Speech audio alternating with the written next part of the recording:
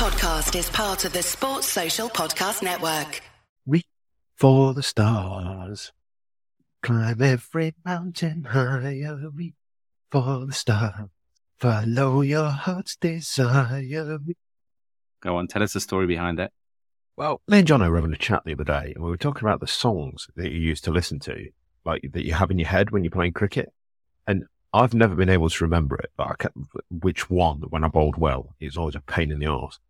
But this one was kind of a double barrel one, because I can remember one game in about 2004, I couldn't get that song out of my head for a start. And it was also twofold, really, because I wanted to talk a little bit, potentially, about coaching. Because I know we're going to come on to, potentially in this episode, talk a bit about coaches and players and how that works.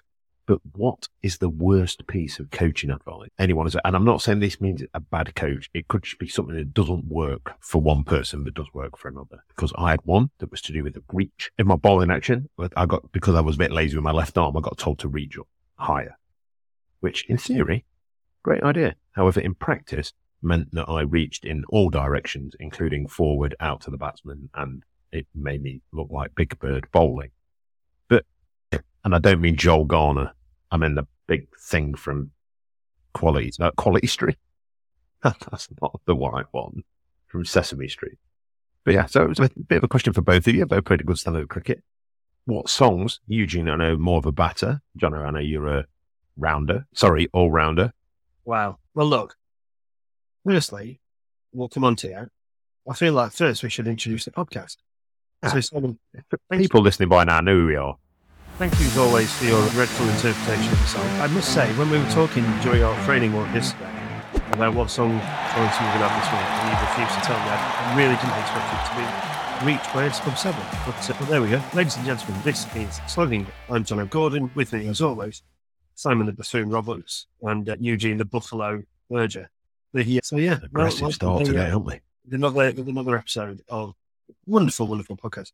Before we do move forward, I just need to give a shout out to an avid listener and great friend of the podcast, Ray Burge. You'll have heard us talk about him getting me the God's Nectar that he's been, most of which is still in my cupboard, by the way, because I remain true that I will bring it on our walk. But yeah, Ray's fallen ill. He's the chairman of the League Testimonial year this year, of which I'm on his committee, and he's not too great at the moment. So Ray, absolutely all of our thoughts are with you. Stay strong, mate. Get well soon, and we very much look forward to you being back to full health. So Godspeed, mate, and we'll look forward to seeing you soon. Songs then, Huge. In your two-step off-roller run-up, any songs going through your mind?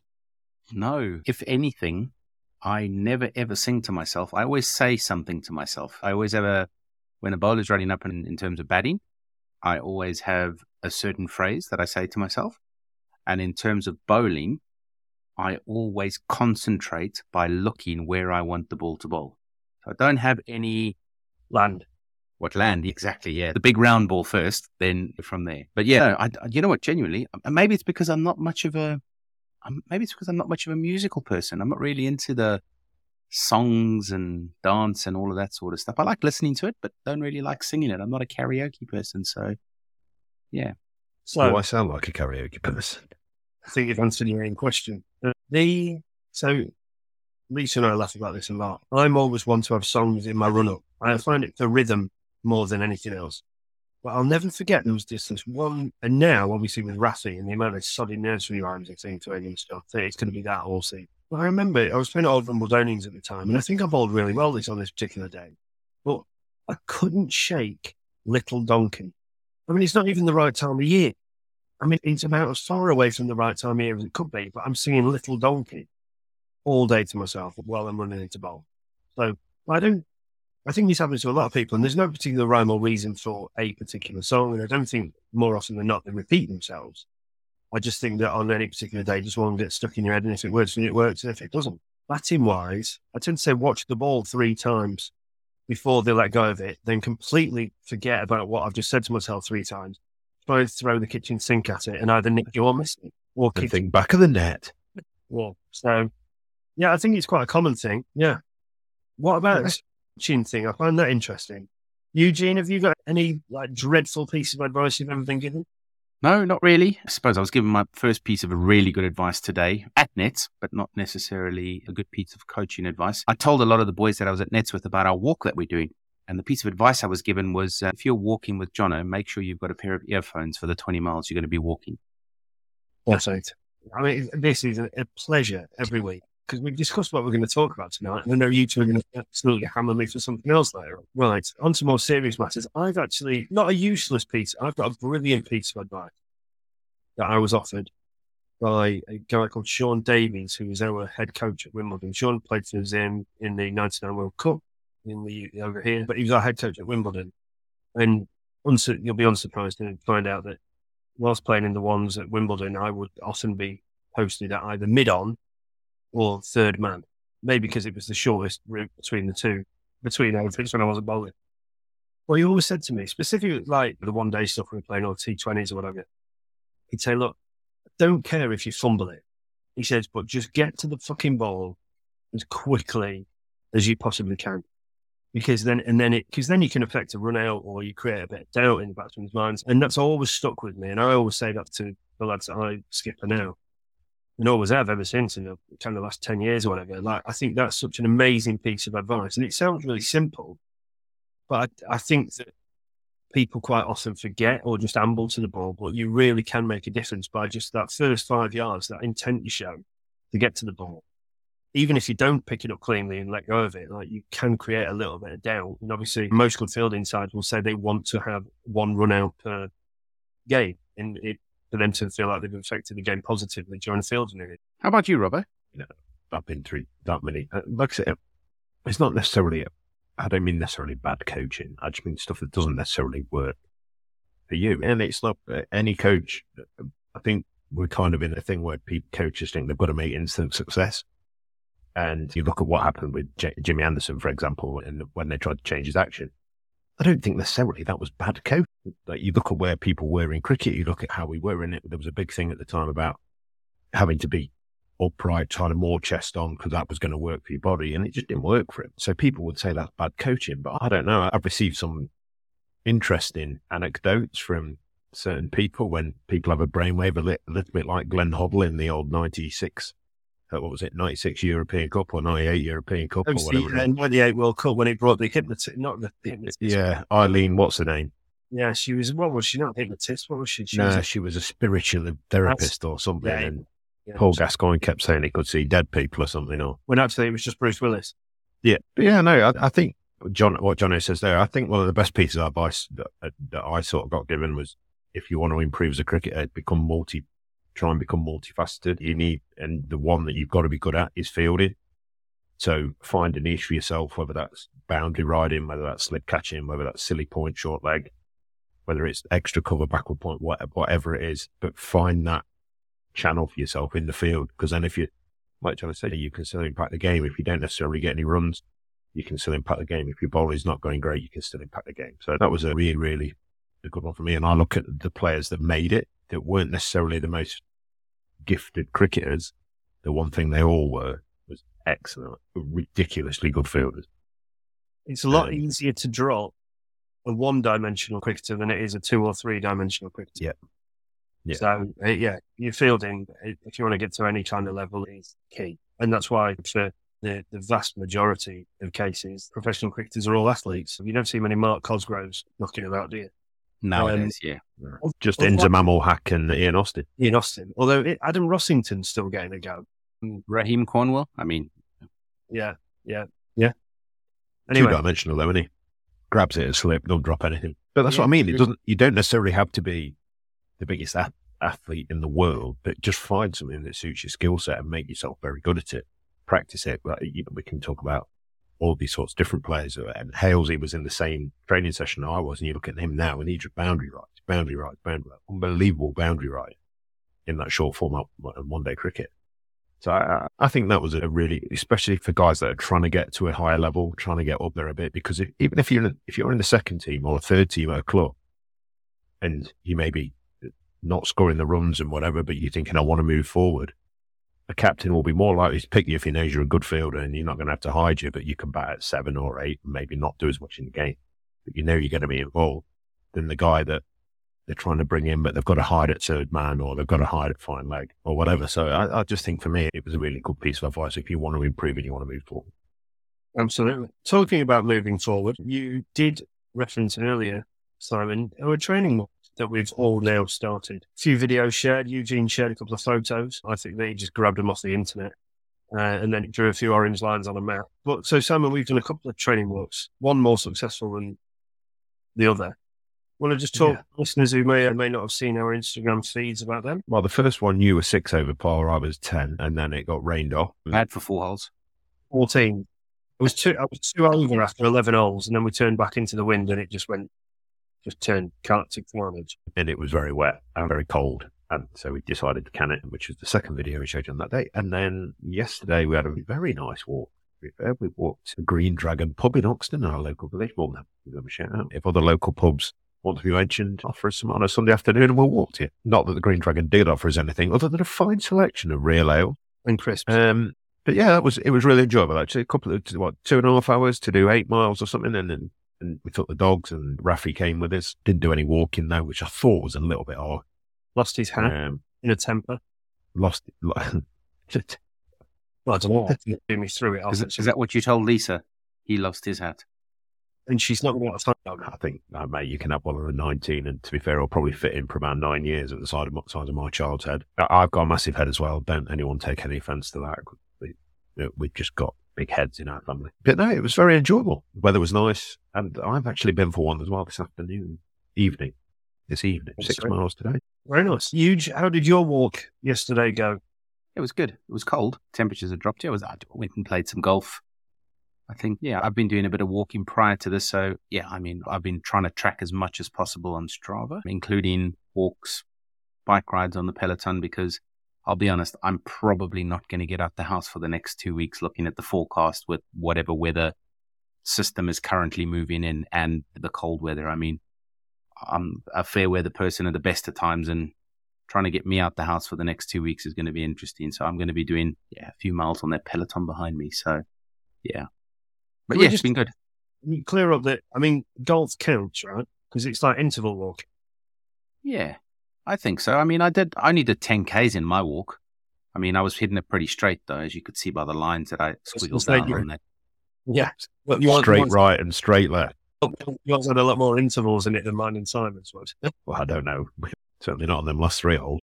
Right, you're going to move on to cricket. But yeah, obviously the Ashes walk, we will be walking the Ashes from test match to test match, all in support of the World Scavengers. We will keep you updated with how we're going with that. And as soon as we're ready to announce the big launch of it and where you can make donations, etc., we will obviously fill you in with that. But yeah, something where it's going to be really hard. I woke up stiff this morning. But, first one, we get fitter, we get stronger, it'll get easier. And so it's something that we're all really looking forward to. Cricket then, there's quite a lot going on. SA20 and BBL today, 2 fantastic games. The Eastern Cape Sunrisers beat Mumbai Indians Cape Town with 3 balls to spare, which was really exciting. And even more exciting, Brisbane Heat actually ended Melbourne Stars' opportunity to even make the top 5 in the BBL today, as Matt Renshaw, who doesn't play the lap, walked right out of stump and lapped a ball for full on the last ball of the game. So yeah, fantastic. Huge. I think you watched them. Yeah, I did. The post-interview with Renshaw was phenomenal because the number 9 batsman who came in to support him gave him the advice, I think you should play the lap shot, to which Matt Renshaw doesn't normally do. And he went, yeah, I think you're right. So yeah, that was really interesting that he took advice on 86 or 50 balls from a number 9. So it just shows you the BBL does show up a couple of surprises, but yeah, phenomenal game. Yeah, BBL's shown an interesting couple of things. I've learned some new rules when they play at the stadium with a roof. If you hit the roof, that's 6. I would score hundreds for fun. The amount of balls that I sky. Yeah, BBL's been good. The games I've seen have look decent. Yeah, like we spoke about last week, some of the players have now left, but some of the Aussie guys have come in. So that's kind of worked nicely, really. Yeah, that's an odd one, the one about the roof. Joe Clark top edge one, and it went literally straight up. Twice. The keeper would have caught it behind his back. And it donged the roof. No, that's 6. You could just see the bowl. Hang on a minute. What? They introduced it, didn't they? Because Aaron Finch beamed one. Absolutely smashed one. He's hit it twice. And launched one that would have gone out of the MCG, never mind that indoor stadium, and hit the roof. And that back then it was called a dead ball. And then he did it again the year after and struck it nicely, really well. And it would have gone miles over the road. But I do think the one that goes straight up, there ought to be like a ring in the roof or something that changes it. But the thing I don't understand is why, if you play in the laws of cricket, if you play at a ground with like overhanging branches or trees that grow onto the ground, it's 4. Local rules, though, sometimes it's 6, sometimes it's 4. Each local rules, don't they? Well, okay. Do you know what I did find interesting? Post-interview with all of that stuff going on, they said, well, they think the umpire should make a call on whether it was game for 6 or not. And I went, well, hang on. Are you going to make a call on whether the person caught the ball too? Because we've seen some catches drop during these games. Yes. So I'm going, well, hang on. You're assuming that they're going to catch the ball. And look, 90% of the time they do. But we've seen some goobers drop during the BBL and the SA20. So there's so many unknowns. From my perspective, I think 6 is the right call. I mean, it's only happened twice. I think play on. Yeah. All the cricket going on. Josh De Silva got in touch with me today just to get a bit more kit. These bloody professionals wanting all loads of free kit off me. West Indies are flying out to Zimbabwe on Saturday. So very good luck to you there, Josh. Currently going on in Zimbabwe, they've played a T20 international series against Ireland. Interesting fact. Friend of the pod, Mark Adair, was able to hand his brother Ross his international cap. They played together in this series. And Ross, on I think his maybe second or third game, got 65 off 47 balls. So, yeah, not often that you see two brothers playing international cricket together. But unfortunately, Ireland have lost that series, I believe, 2-1. India against Sri Lanka. Kohli, another 100. Simon, I know you've got some mad stats on Kohli and records that he's breaking and whatever. But I think then they beat Sri Lanka by 317 runs. It's the biggest ever winning margin in a one-day international. Yeah. Kohli's on 46 one-day 100. I did see a stat, and they had it compared to Ricky Ponting and Sachin Tendulkar. See what I did there? And, I mean, Sachin had played, I think, 483 one-days, and Ricky had played 361. And he's almost got the same amount of one-day hundreds. I will say one day. It's the one-day stuff. It don't compare Test cricket with the rest of the boys. But yeah, I mean, phenomenal player. And out the what was the other one? Out the 6 to the most hundreds against an individual team, he's got 3 of the top 6. So he's top with 10. 10 against Sri Lanka, and then it's 9 against Australia or something like that, and then whatever. But he's got 10, 9, and 8 against three nations, and Tendulkar's second, and Rohit Sharma, and then one team. So, yeah. The ITL20, now I haven't paid much attention to this, but the lineups, Simon and I were having a look at before, it seems like the only T20 competition where there are no local players playing, or like maybe one per side. It's literally, the lineups are all superstars. It looks that way, but there is some massive names playing in it, don't get me wrong. I'm not saying that there's not. But it strikes me, and it might not be like it seems like a bit of an exhibition type Jolly Boys outing. When someone's obviously decided to throw a bit of money at it and go, oh yeah, we'll get these lads, we'll get some others, and we'll just let them play golf and then twat it for a bit and then play a bit more golf. And then it seems a bit of a rogue one, if I'm honest. And I don't know, part of me quite likes, like we talk about the SA20 and the Big Bash and IPL, Pakistan Super League, all those, where you only have 4 overseas players, providing those overseas players are of suitable quality and they're not getting picked because they're overseas players, that we can and can't argue may or may not have happened in 100. But I think there's a bit of you'd have thought UAE are up and coming nation, or certainly places around there, even if they got some of the Afghani lads and they incorporated them in the group and whatever, you'd have thought that they're missing a trick somewhere for the development of cricket. Yeah, it's going to be interesting and people might want to go and watch. I don't know. I've not seen any of the games to know whether anyone's going to watch it, but it's not normally been renowned for its wealth of supporters, fans in the stands as cricket in the UAE and that type of place. So I don't know. Interesting stats for Joe Root today. He was run out by his mate James Vince for 6 of 11 balls, having batted for 36 minutes. I think James Vince probably did him a favour. Well, that or was it Robin Utapur or something that was batting with him? I mean, I thought he'd retired in around 1997. I think he did. He's just come from one that's jolly. And he still scored quicker than Joe Root. No, I don't know. It's obviously I'm all for cricketers going and earning money, and it's their prerogative. But it does strike me as with all the other cricket that's going off at the minute. You look at the Big Bash, you look at the South Africa League, and that kind of thing. It's not high on my priority list, shall we say? No. It is, as you say, a jolly, because, I mean, I was just looking at the lineup of one of the sides, and they had Gleeson, Visser, Jordan, Liam Dawson, and Rahan. I mean, 5 of the 6 bowlers are all overseas. Yeah. Yeah. One of them, Sanchit Sharma, he is a UAE under-19 player. Travelled the most, unfortunately. But yeah, I mean, it's very much an exhibition with very few locals by the looks of things. Yeah. Which seems a shame, really, because then it's just throw a load of money at a load of international lads, so you can 3-week go at hitting a white ball as far as they can in Dubai and playing some nice golf courses. I've just had a bit of a flashback, actually, to when we interviewed Paul Franks, talking about the T10. And he was talking about with coaching, and because they've obviously got a similar kind of rule where you're only allowed a certain amount of overseas players. And he was talking about how difficult it was because you basically got clubbies, glorified clubbies, playing with Paul Sterling or these guys. And so I can kind of see what they're doing, but yeah, I don't know. It's not something that, I'll be honest, I've got. Yeah, maybe. I saw Hales, he got 83, which I'm room for, but maybe it's a case of, and again, we need to do some more digging into this so we've got our facts straight, but maybe it's a case of bring these odds in, let all the local lads actually train with them, learn from them, be around them. Maybe that's the point of it. Maybe we're doing it a bit of a disservice, I don't know. Maybe we can have a look at that before we maybe make a public apology next week to the 3 people that listen. Do you know what? I mean, I know we are going to move on to the SA20 at some stage, yeah, but personally, I've really enjoyed the development of South African talent coming through and watching some of the youngsters coming through in that SA20. And I haven't seen much of that in the international T20, unfortunately. Well, unless you guys have spotted any young youth coming through from the UAE. Yeah. I mean, look, now that you've brought it up, we might as well move on to the SA20. I really like it. I do too, actually. I mean, it's gaining traction, isn't it? There's been a fair bit of traction gained off some of the wickets.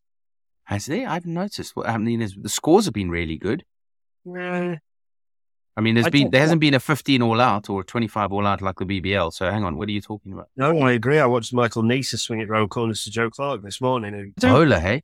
Jeez, yeah. I mean, look, we talked about this off air, and obviously I've said that a bit tongue in cheek in this bit I said, but I think T20 kind of, and maybe this is the game moving forwards, I don't know. I am all for, as we often talk about on here, bowlers it's not about bowlers bowling badly. And that's one of Simon's gripes, like being planted into the middle of next week, every ball for 20 overs. I just don't think, maybe for me to say that I don't think the wickets have been great is the wrong thing. Maybe the batters are approaching it in the wrong way, but as we all agreed on before we came on air, all of the runs in the SA20 so far have been scored very much outside of the first power play. Every side seems to be 4 down inside the first 6 overs. Now, is that poor batting? Is that good bowling? Is it the wickets on? Maybe they've got a bit too much juice in them at first, or is it an amalgamation of all 3? Look, I saw one. I've watched a couple of the games, but one particular game that springs to mind is JSK against the Cape Town Indians, as they should have been called. When I saw the first 2 balls, and George Linder had it first ball, bowled it full, and it literally pitched on middle leg and missed off stump. Yeah. And we're standing there going, all he's got to do is make it bounce. All he's got to do. And he then proceeded to bowl the next 2 halfway down, got whacked for full, and then bowled it full again, and that was it. 8 off the first over. Sam Curran then bowled the second one, bowled cutters, but then bowled 2 absolute rank long up, got it for 9. But then you've got Rashid Khan, the left arm wrist spin bowler, was spinning it ridiculously. I mean, he got the left arm wrist spinner, got Faf du Plessis out with one that he bowled it about 64 miles an hour. It pitched on off stump, came back in it middle and leg from just back of a leg, and it hit the very top, planted 2 poles out of the ground. And you saw Faf du Plessis standing there going, what can I do about that? Yeah. And then, Odin Smith bowled someone with an in-swing Yorker that started at about gully. So I did think that, and that was one where JSK got 105. And I think, I'll be honest, they did well to get 105, and then Mumbai, Cape Town knocked it off with 4 overs to go or whatever. But I think I like there's a bit of competition. I think I don't think the standard of bowling's been great. I know you just said there's been some decent youngsters coming through. I've not been that impressed with the bowling at all, if I'm honest. Not just from the local lads, but from some of the more experienced people. I don't know whether it's because some of the standards we saw at the T20 World Cup was so high, and at the start of the Big Bash, the standard bowling was very good. And whether this is just a bit of a fall off or whatever. I mean, Rabada looked like he was bowling with a different ball to everyone else for about 2 or 3 overs the other day. But yeah, it's good because it's competitive, and that's the thing for me. If it makes cricket competitive, if sides are getting bowled out for 105, fine. If sides are knocking them off in 18 overs for 6, 7 down, fine, no problem. You've got to find a way to win the game, and that, for me, is part of the art of cricket. It's not just dinging the ball over Table Mountain or which other as appropriate landscape is available. Landscape you want to be playing at. But I don't know. It's all getting a bit much for me, the T20 stuff at the minute. I'll be honest. There's a lot of it on, and I don't think it's great. I think what we're seeing is a lot of watered down average cricket. I think we're seeing a lot of bang average captaincy. So, I mean, we saw some of that in the T20 World Cup, but some of this guy, it just looks like, it almost looks like football did in the summer sometimes when you see like a summer tour of the US and then you watch Man United against Chelsea from Los Angeles. And it was just, people didn't seem bothered. I'm sure they are. But I don't know. I think there's too much of it. I think it takes too long. The idea that we're a week into this South Africa thing the other day and there's only been 9 games, I think is shocking. I know there's only 6 teams, so how many games can you play? But in that time period, the bowlers are only bowling 4 overs. Come on, mate. But it's not. Well, they want to make it last because then it almost justifies the competition, doesn't it? I think you're right. I think with these international lads going and playing 5 games in the Big Bash and then going to South Africa because that's where the money is now. And there's all this talk about the calendar being so congested as it is. Well, everybody now wants a part of the franchise pie. And so the only one that's really separate from that is the UK and the 100 and the Blast, because our season's different to basically everybody. You say that it's the Caribbean Premier League's coming into it now, isn't it? It's there, and that's starting to encroach. So I don't know. I'm all for it. I'm all for guys going and earning money.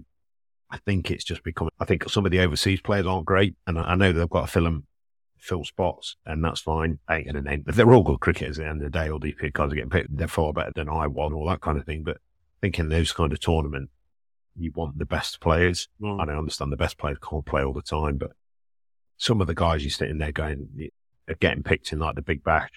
If I was a whoever fan, one of those players, you're looking around at some of them going, surely we've got someone.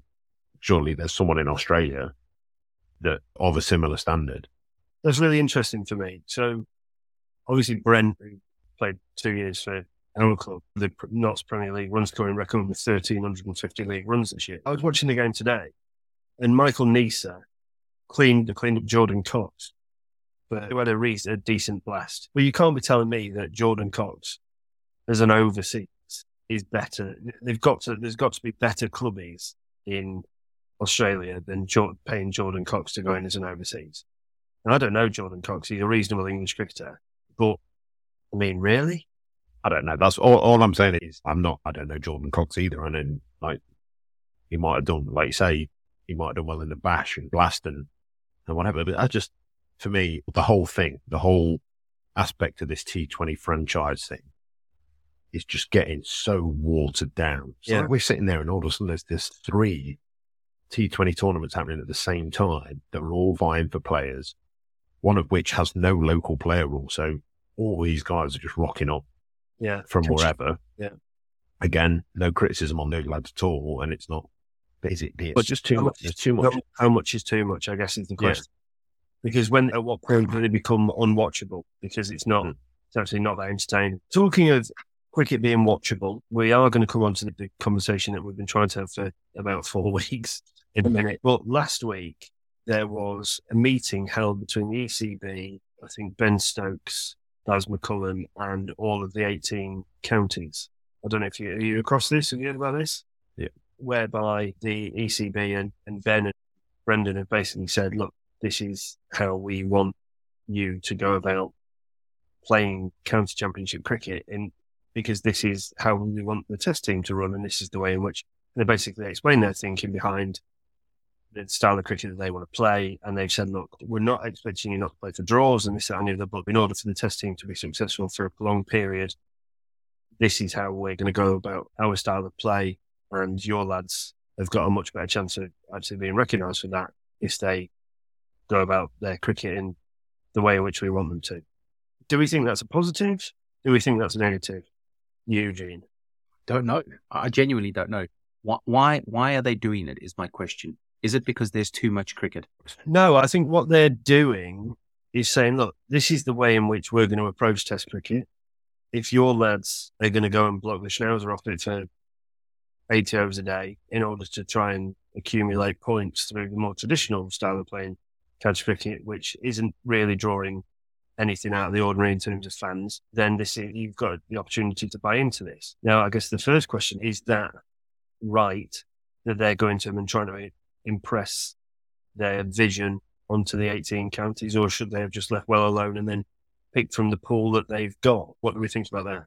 From my perspective, you can't influence somebody's style of cricket by trying to impress something upon them. Each person plays cricket in different regions, whether it's Test cricket, whether it's T20 cricket, and I'll quickly focus on the SA20. The conditions in the SA20 are very seamer friendly, and you were talking about the state of the pitches. Well, some of those bowlers didn't have to use the pitches because the conditions enabled them to swing the ball, much as they do in England. So from my perspective, it's got nothing to do with the pitch. It's got to do with the way they play. So therefore, they have to be a little bit more circumspect until the shine of the ball is no longer there. And the ball is then able to be crushed to all parts of the ground by the lower order, if we can call it that. The same goes for Test cricket. You have to have, in different conditions, different abilities to be able to succeed. And if Ben Stokes and Baz McCullum are asking the county cricketers in the beginning of April to go out and score 600 runs in a day or 400, 500 runs in a day, it's not realistic because the conditions don't suit. So again, what I find ironic about it is we had a conversation about 6 weeks ago, maybe 5 weeks ago, where they said, you know what, we're done with meetings, and yet they just held a meeting to go and influence other people. And I personally don't like doing that sort of thing.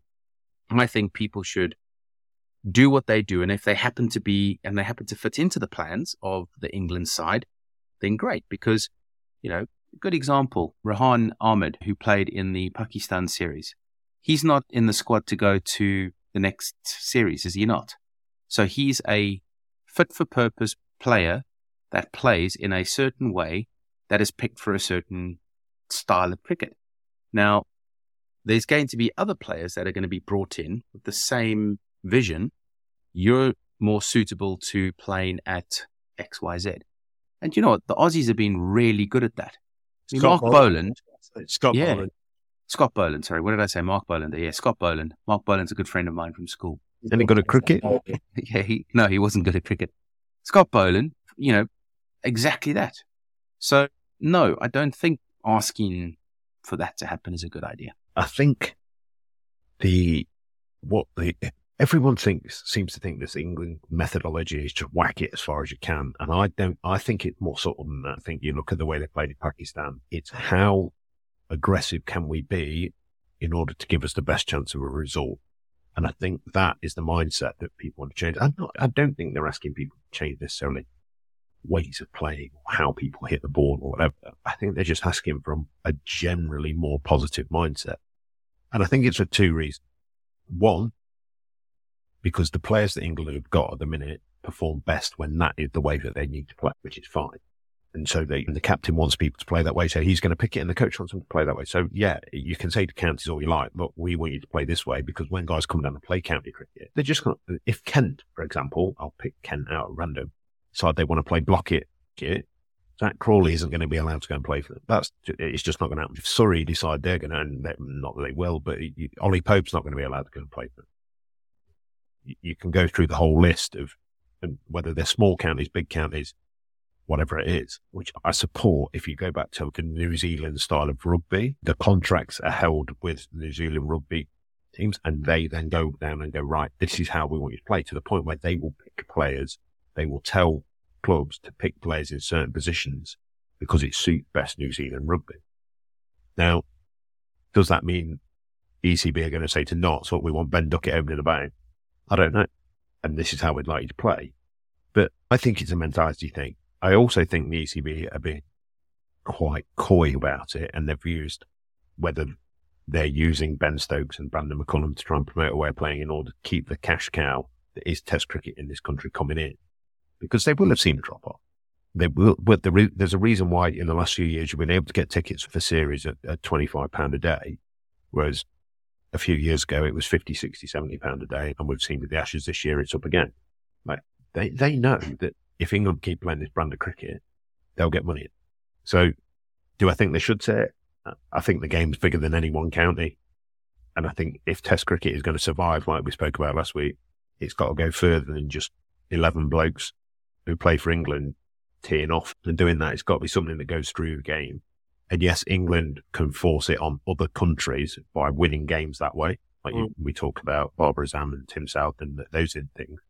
But they can have a direct impact on, through county cricket, of how long this lasts. And so I think it's perfectly fair. At the end of the day, the ECB better keep all these clubs afloat.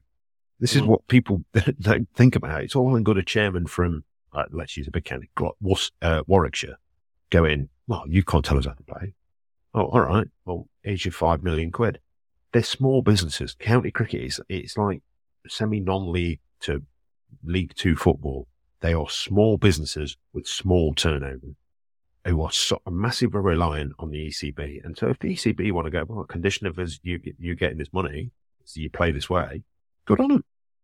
They want to improve cricket in this country. It's onto the ECB. It's not on to Fred Barlow who made a few quid selling tractors and decided to become chairman of a club, going, "Oh yes, but this is where I like to come on a Sunday and sit with my dog and my apples and all that."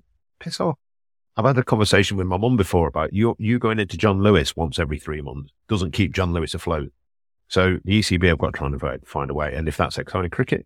The ECB are then going to have to invest in stadiums that are covered. Because how can grounds people, so curators of pitches, how can they influence and make pitches? I'm not saying it's not a flawed plan. And yeah, there is a lot of things that are going to have to go into it, whether that's timeframes of playing, whether that's, I know the easiest one that everyone can say, and Kevin Peterson has banged on about it loads of times, is you franchise the cricket. So you play less of it, but you play it at a best standard. And I think county cricket is the only group where people will stand there and go, "Well, that won't work." Yeah. Remind me, who were we talking to earlier in one of the podcasts where he's a spinner, and basically he said, "Yeah, look, there's no point in me doing anything in April. I'm just going to stand there and bat." Who was that? But again, they've got it all around. I mean, we could have a whole rant about how they've got it right and wrong and everything else, but that's just on this particular issue. That's what they want people to do. They're the ones that give them the money. Have they got a right to say it?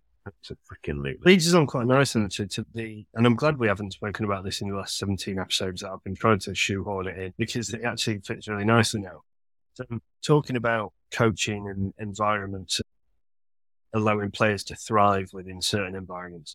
So the case in point at the minute is Brendan McCullum and Ben Stokes, or AKA Bazball. How much of an effect do we think the environment has on the players and their ability to play to the best of their ability within it? So obviously KP was brilliant, but he's a flawed personality. It was the text scandal, wasn't it, in South Africa and South Africa. Do we think that within this current environment that KP could have been even better than he was? And do we think that carries across? Obviously, we've seen the England side come on to do so well. How much do we put that down to the environment that they're now working within? And is this now something where coaches internationally are going to have to really look at changing their style of work? Leadership styles. Look at Justin Langer. I don't know if you've watched the test. Me and Lisa binge watched it. Like, obviously, that all solo parts of him off the back of winning the Ashes and in the World Cup. Yeah, there you go. A 6-month extension. How about swivel? Do we think that the coaching role is now changing? No. Yes, massively. I mean, I think back in the day before mental health, before mental well-being was important to men. We spoke to a few people on the podcast where I think it was Simon who said if he had something that was going on and some demons that was going on in his head, he wouldn't tell anyone about it because the blokes would pull the piss out of him. And I don't think that you can thrive in that sort of environment. I think I even mentioned on one of the Australia tests, I think the captain at the time walked down to the guy at fine leg and said, if you don't start fielding properly, I'm never going to allow you back onto a cricket field again. So this Alan Border, yeah, saying it to one of his bowlers. This iron fist rule was something that I think people saw from Australia and then tried to create their own versions of the copy. And it was interesting. I mean, you often hear about Michael Atherton. He had a similar approach. He was very closed off. And he wishes he was slightly different. I've heard it in interviews where he talks about he wish he could have done things so differently and been a bit more open and understand what makes people tick, because it would have been a better environment for people to thrive in. So I think, unfortunately, people saw something that worked in Australia, try to copy it. And then I think now we're getting to that stage where people are understanding that. And again, maybe it's come from the corporate world, because we've seen that change in the corporate world too. I don't know about you guys, but the autonomy to be able to, what's the right word? Ask for forgiveness instead of permission in most of your day-to-day routine is massively important. Depends what role you're in. Obviously, if you're in medical. I do that in the husband role quite. Well, there you go. But yeah, look, I think there's a lot more autonomy that goes on. And if you're given that sort of leeway to be creative and to be slightly different, that's where your people succeed more often than not. So, yeah. Steve Smith's very interesting. Having watched the test, like him and Marnus are obviously very close. And it's almost like the role reversal switch. Like they refer to Marnus having come in and been very much the junior partner, whereas we now see him as being very much the kind of leader of that friendship. Well, Steve Smith, or both of them to an extent, they just kind of let him get on with it. And you look at the transformation in Steve Smith since he came over in 2009, I think it was, Robbo, wasn't it? To where he is now, and he's now one of the greats of the game. I don't think anybody can argue that. Well, they just let him paddle his own canoe, really. He obviously fits in within the team and the team environment and what have you, and he's obviously very well liked. But in terms of how he prepares and stuff, and these little quirks and this, you can carry on, mate. You crack on as long as you do what we need you to do. Going back to the KP thing, do you think that he could have been even better in today's England environment than he was, where he probably at times felt kind of shackled a little bit, for want of a better expression? Well, if you look at everything he was asking for, it's not what the players have got. So, you can't say what he was after and what he wanted to do and how he was wrong, because the ECB have now done it and allowed players to go away and earn money here and there and kind of manage themselves to a certain extent. I think on the coaching thing, it's massive. We had not this discussion, but when we were talking about who the New England coach was going to be, and we were talking about the link between coach and captain and then the players. I think there's a time and a place for every type of coaching. I think the good coaches are the ones that know how to be and when to introduce. It's a bit like old school thing. You have a bollock in here, or do you give the guy a pat on the back? There used to be the two options, and it was about knowing when to do that with certain people and how to do it and whatever. Whereas I think now it's, do you give the guys autonomy, and how much autonomy do you give them, and giving them enough rope to let them free, but not too much to hang themselves with, and all this kind of this people management side of things. And I think it works. You look at Graham Smith, for example. Graham Smith was very much the kind of taskmaster type of captain. But what he had was 10 or 11 players around him who followed that. You look at Andrew Strauss, for example, and I know that the KP thing kind of started under Andrew Strauss, went on to Alistair Cook. But under Andrew Strauss, England were the best test team in the world. So did it work? Arguably, was KP a good player to start off with within that? I mean, you look at how he was under Michael Vaughan, and he was brilliant. Now, did he change? Or is Vaughan that different to Strauss and Cook? I don't know. We will never know. But I think it's about finding the right balance and the right people to fill the positions. And I think that occurs in every walk of life, in every aspect of life. You see people who play cricket now that definitely wouldn't have been a professional cricketer 20 years ago, because they were after different things. They wanted different types of players. You saw people who weren't professional cricketers 20 years ago. We've all played with some unbelievable cricketers who, just because of, maybe it was an attitude thing, or maybe it was they tried to bash it, or they tried to bowl dot balls as opposed to someone who wanted to run in and bowl wicket balls all the time. And different people wanted different roles. I think the biggest thing that applies in all of it is communication, honesty. And because there are some players, like you look at KP and Steve Smith, for example. So Steve Smith, they'll just go, right, off you go. You go out and net when you want. You net as much or as little as you want. Make sure you're ready for the game. Whereas a young player coming back in, let's say a Cameron Bancroft, let's go back to that type of situation where you have David Warner, Stephen Smith and Cameron Bancroft. Someone that's very impressionable, very malleable. And you've got two blokes there that are senior players that are told to go and do it their way and do what they want. Now, coach, and this is one of the things where Justin Lang and Darren Lehman at the time maybe got things wrong, was they should have probably gone up to Cameron Bancroft and gone, look, be your own person. Make sure, because senior players who are doing that can have massive influence, but it's all about open and honest communication and telling. Sometimes when a guy comes into a team, you need to tell him a little bit, no, you can't do what they're doing. You haven't got the clout. You haven't got the fun. You're the success. So you need that.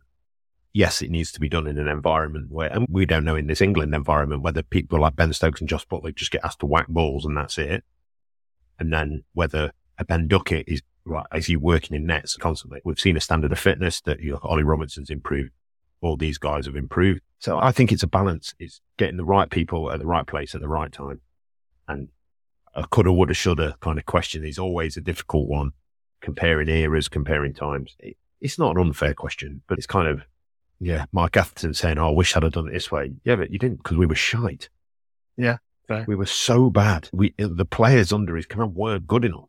So did he have to do things that way? Yeah, he probably didn't need to run shit on the ball in South Africa, but like, did he have to do things that way? Probably. Like, so I don't know. Well, there we go. It turns out none of us know, which is a pretty popular theme on this podcast. We have questions you never. Yeah. Here's a question. What do you think of his commentary on the SA20? KP's, that is. That's something you can factually have an opinion on. I really like him. I think he's got a brilliant knowledge of the game. I find him quite engaging.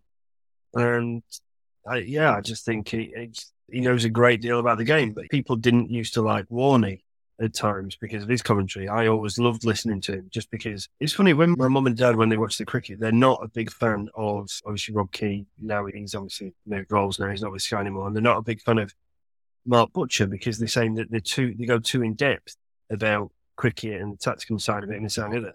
I said, but that's what I live for. That's what I watch for because that's the stuff that's the bit that I really want. And so I think in terms of opinionated stuff like that, it's horses for courses, isn't it? But I think the amount of knowledge that KP's got, yes, he's divisive. Yes, you either love him or you hate him. Personally, I'm a KP fan and I like his commentary and I like the insight that he can impart whilst on comms. That's my personal view.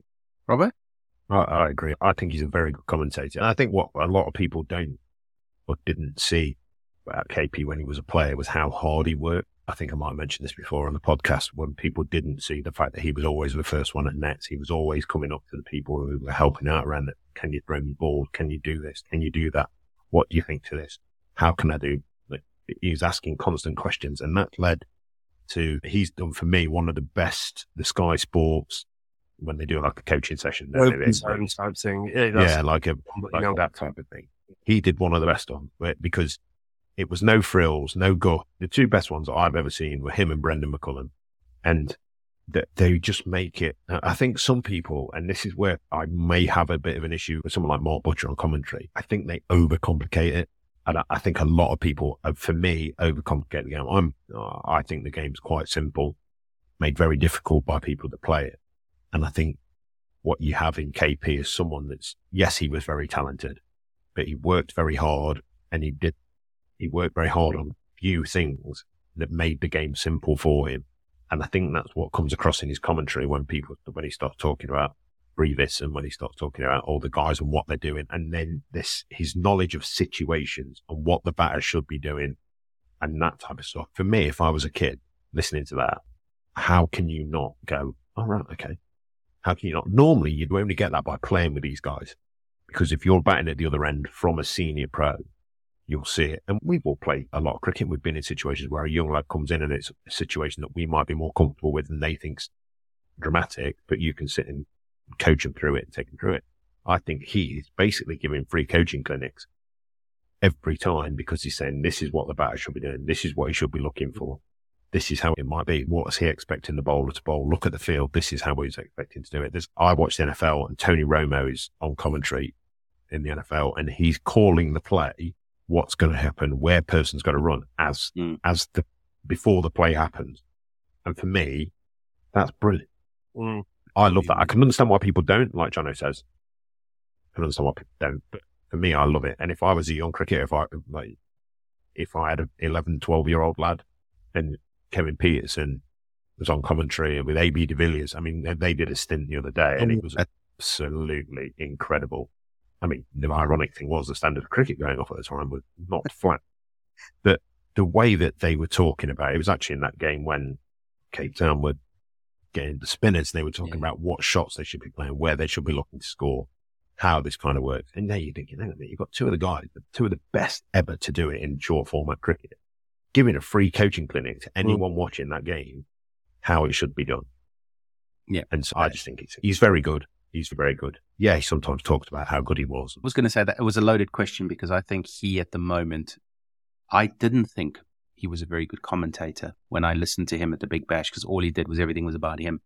The thing I've really enjoyed about the commentary stints that he's done within the SA20 is how he's brought in all of the people around him to that. So it sort of relates a little bit to the coaching and the influence that he's now having to bring people in. And I was going to reference exactly that commentary stint that he did with AB. And when you were playing, what were you thinking? Instead of it all being about KP, he seems to have sort of changed a little bit. And maybe I suppose that's something that he's learned along the way. But we've got some great people doing that. I mean, Vernon Philander's part of that team. Ashwell Prince has been on there. So, you know, if you've not watched the SA20, I mean, other than the wickets being crap. Allegedly. The top wickets is really good. Yeah, the wicket's crap. The ball's swinging too much. It's got nothing to do with the wicket, bud. Oh, shut up. So, what have we learned tonight? Eugene still can't sing. KP's a great commentator. The SA20 wickets are crap. The IT20 is a load of codswallop. And 3 40-year-old blokes who can absolutely tear themselves to bits walking 625 miles in 22 days. But we're training our way up to it, aren't we? Which is going to be a lot of fun. So, thanks for joining us. As always. Hang on. There is one bit that on the day of release, happy birthday, Jono. Jono's birthday on Friday. Thursday. Today. Is that when we're releasing it? Okay. It goes out on Tuesdays. We are now. All right. I was trying to do a nice thing for you and say happy birthday on the podcast, but you can bollocks now. Eugene, get it released on Tuesday or Friday, or don't do one this week. Let's have a commemorative one for Jono. Yes, it is my 40th birthday this week. Thank you, Simon. It's good to know that you're so in line with the podcast and when it goes out and stuff. It goes out in the week. Very kind of you. Yes, I do. I turn 40 later this week. Just before you and about 7 years after Eugene. So one thing we can't forget to mention is, of course, we do all of this for the Lord's Taverners. The Ashes Walk is all being done for the Lord's Taverners. If you need any information about them, if you've got any information, the Lord's Taverners can't help you out. But if you need any information on the Lord's Taverners, please head to www.lordstaverners.org. Any questions you've got, any input you want to give us about what we've spoken to tonight or anything that you've heard in the previous episodes, please let us know, info@sluggingit.co.uk. So, right, well, there we go. Yes, please do like, share, rate the podcast on Apple Podcasts, I think is where you can review us. Everywhere. Oh, everywhere. Apparently you can review us everywhere. So, reviewers or even reviewers everywhere. But don't forget, we're like 3 brilliant Uber drivers all rolled into one. 5 stars only. See you next week. Love you, bye. Cheers, please. Take care. Sports Social Podcast Network.